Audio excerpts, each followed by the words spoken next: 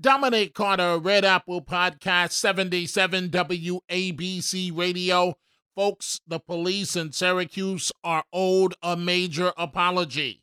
The police in Syracuse, New York, about a 4-hour drive from New York City, located in central New York, are owed a major apology if you did not hear me. Why? If you saw the initial video, it represents everything that is wrong in America, according to the woke crowd. The allegation, white police officers, mishandling an 8-year-old defenseless black child because he reportedly stole a bag of chips, all caught on video. The governor, Kathy Hochul, even chimed in, declaring as a mother, the video was hard to look at. Then there was the allegation the child was handcuffed, which he was not. The reality is the police have had several encounters with this 8-year-old shoplifting before. Well. The person that initially recorded this should be arrested. Now we know the full story based on several police body cam videos. And later I will chat with the executive director of the New York City Fire Museum about a new exhibit honoring EMS and firefighters during heroic actions during the pandemic. But first, back to the police in Syracuse, New York, and the 8-year-old over a bag of chips who, by the way, has had another encounter with police since this incident, being accused of stealing a bicycle. I'm going to break this entire situation down. The anatomy of, in this case, a false racial incident involving the police. These officers deserve to be honored for how they dealt with the child. This is my podcast. Let's go.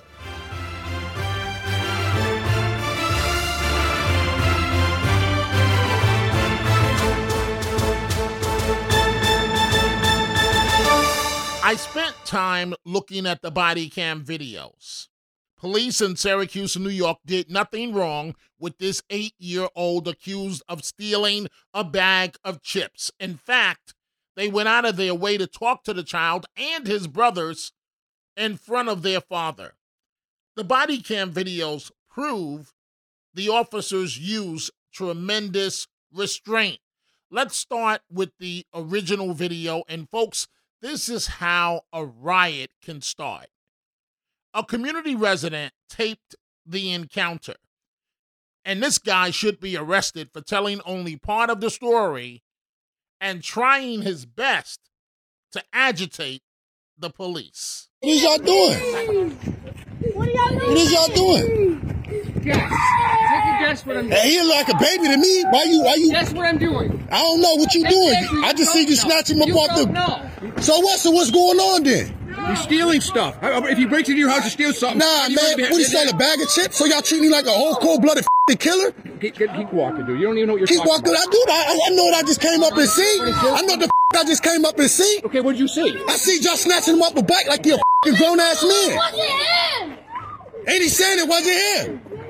What is y'all doing? That's crazy. How old is he? 10 years? What is y'all talking about, man? That's against the law. What is y'all doing? You cannot put that. What is y'all doing? Take the chips. If he stole some chips, I'll pay for him. I'll pay for him. You don't even know where he lives. Y'all just throwing him in the car. That's what they do. They come here. What is y'all doing? Leave him alone. No camera. That's all we can do. He a kid. So that video went viral. So much so that New York Governor Kathy Hochul responded. As a mother, that was a heart-wrenching video to witness. And I know that the mayor is working closely with the police department to get to the bottom of everything, but also make sure that we do protect our children, that they're handled in a different way when it comes to encounters with law enforcement. I think that's what all of our expectations will continue to be.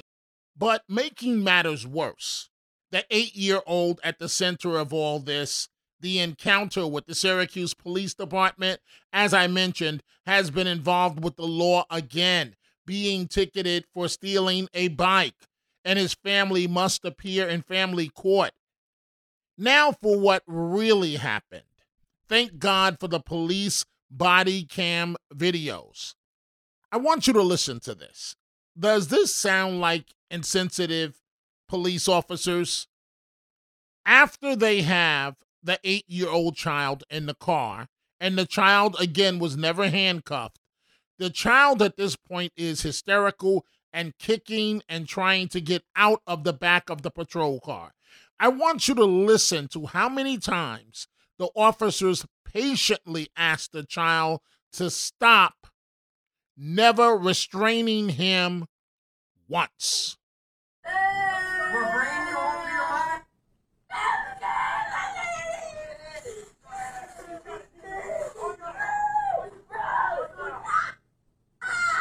Stop.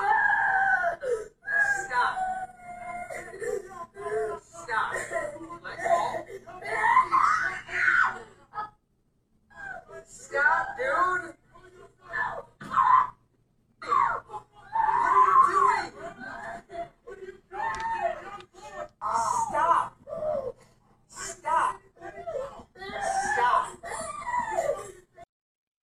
Then, when the police take the child home, they talk to the father and very politely to the kids. This is the sheer definition of what we, society, wants when it comes to community policing. Take a listen. Your dad's here trying to make a good life for you four. And you guys aren't showing him a whole lot of respect.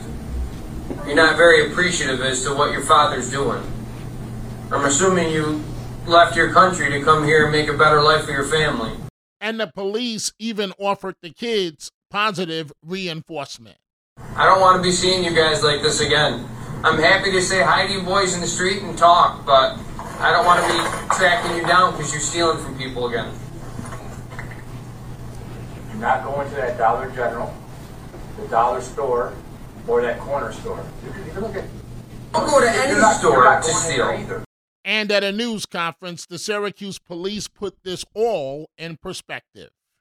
First, I just want to say this. Some of that video is hard to watch, right? Of course it is. It's a child in the back of a police car crying his eyes out. It's visceral. It's visceral to all of us. You wouldn't be a human being if you didn't feel for that. But I want to say that the video that was pushed out by the Citizen when went viral was only part of the story. This morning you saw more video from body cams of what occurred that day, a more well-rounded story with a positive outcome. Some might even say uplifting when you watch the very end where the officers are interacting with the children and the father in the street in front of their house. This is not to say there weren't low points in this video, in this interaction. There were.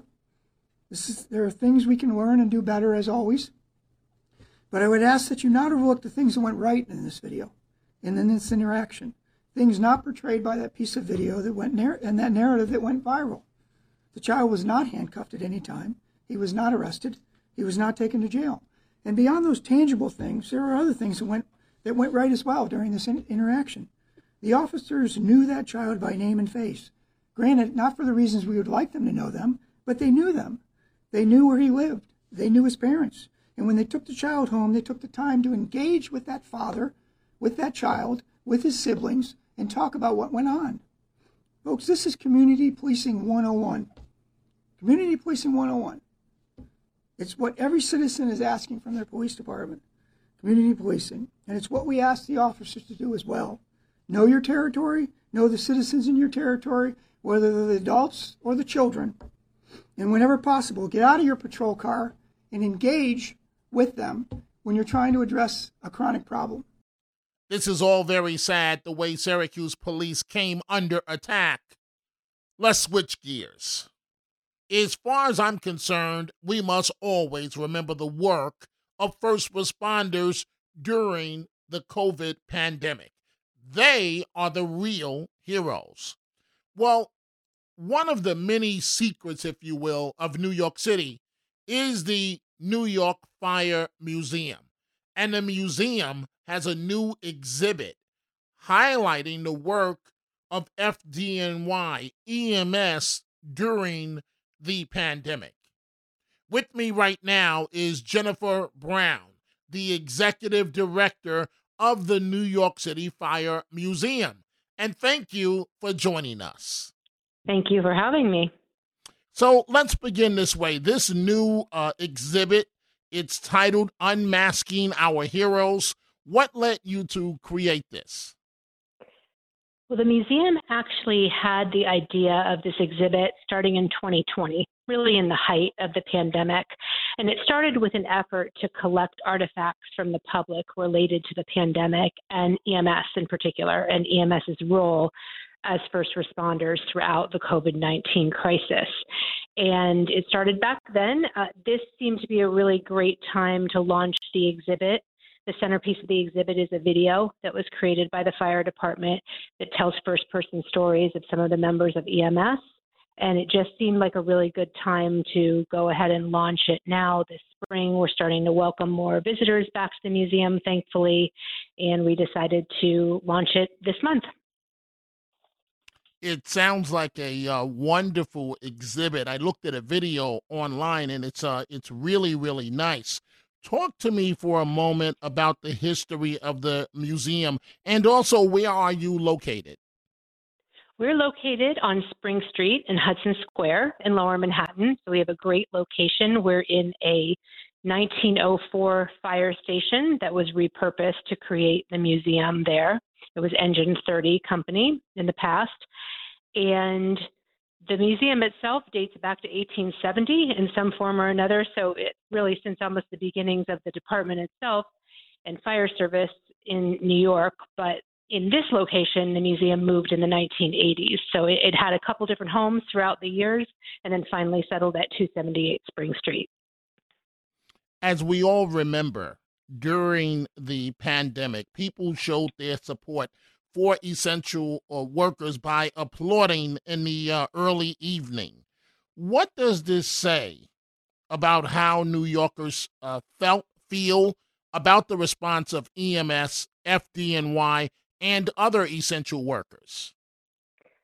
Well, I think we'll all remember those nightly rounds of applause for all of the first responders, including members of the fire department, healthcare workers, hospital workers. I mean, that was really a show of support for everybody on the front lines during that time. So certainly I think we'll all remember what that was like. Elements of the exhibit actually speak to the public's outpouring of support and gratitude toward first responders.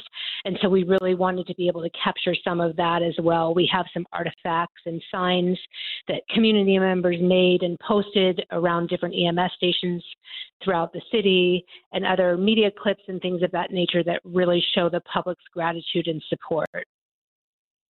What will visitors see when they visit the museum? Well, I mentioned earlier, the centerpiece of the exhibit is actually a video. It's about a 12-minute video. It's titled Unmasking Our Heroes, and it was made by the fire department, and it involves first-person interviews with 3 members of EMS, and they really speak very candidly and very poignantly about what it was like to be members of the department and on the front lines in terms of emergency medical workers throughout the pandemic. And so that's the centerpiece of the exhibit. And then we have numerous pictures of EMS members in the field throughout the entire 2+ years of the pandemic. As I mentioned, we have some artifacts and things that were sourced from the public that were displays of gratitude, other data points and information about just how unbelievably overwhelming the demand and the call volume was for the department at that time.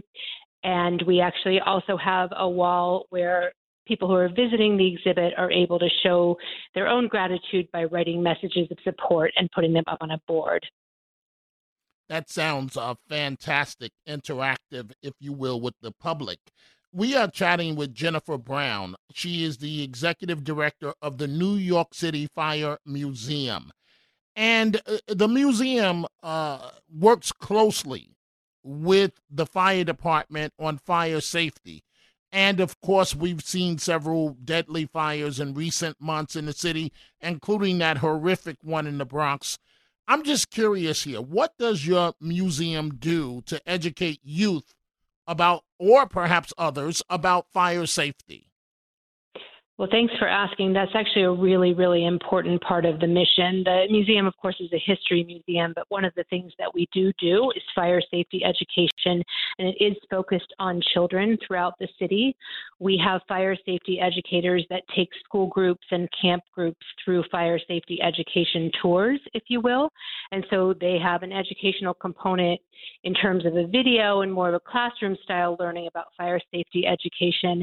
And the museum actually has a mock apartment that has been built out, and the school groups and the camp groups are able to go into the mock apartment. They're able to look around, identify areas where there are fire safety issues, talk through some of the things that they can do to prevent fire within their own apartments and homes, and then they actually simulate being able to escape from a fire situation with the fire safety educators leading them throughout the entire tour. That sounds like a wonderful experience for the young people. What else is on the horizon, if you will, Ms. Brown, for the museum?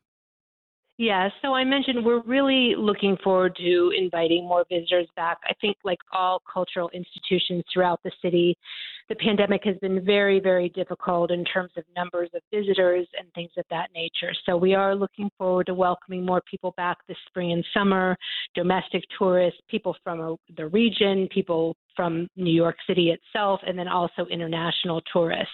We are planning 2 additional special exhibits later this year. Unmasking Our Heroes will be displayed through late August, and then we'll be opening another exhibit during the month of September, and then a 3rd special exhibit toward the end of the year. So there's much more to come throughout 2022 at the museum.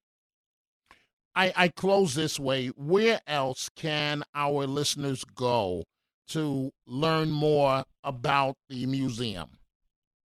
We have an unbelievable amount of information about the museum and all of our events on our website, which is www.nycfiremuseum.org.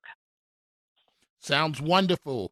I want to thank Jennifer Brown, the Executive Director of the New York City Fire Museum, for joining us, and good luck with this new exhibit. And we thank you so much for joining us. Thank you so much for having me. I really appreciate it. Well, count me in, Jennifer Brown, for wanting to come to the New York City Fire Department Museum to experience the exhibit highlighting the work of the fire department and the emergency medical service during the COVID pandemic. Jennifer Brown, the Executive Director of the New York City Fire Department Museum. Folks, if you are interested in my book on my life growing up in New York City and overcoming numerous obstacles, you can go to my website, the book website, nomamasboy.com, nomamasboy.com. You can catch me on 77 WABC Radio weeknights, midnight to 1 a.m., and you can listen to the show online as well at wabcradio.com. Again, you can send me emails to dominic.carter@wabcradio.com. Go check out the Dominic Carter merchandise at the 77 WABC store, from Dominic Carter t-shirts to hats and much more. Go to wabcradiostore.com. I will see you the next time right here. Dominic Carter, Red Apple Podcasts, 77 WABC.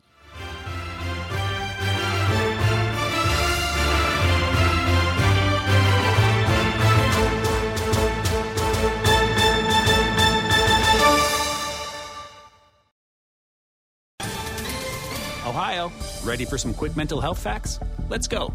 Nearly 2 million Ohioans live with a mental health condition. In the U.S., more than 50% of people will be diagnosed with a mental illness in their lifetime. Depression is a leading cause of disability worldwide. So why are some of us still stigmatizing people living with a mental health condition when we know all of this? Let's listen to the facts and beat the stigma.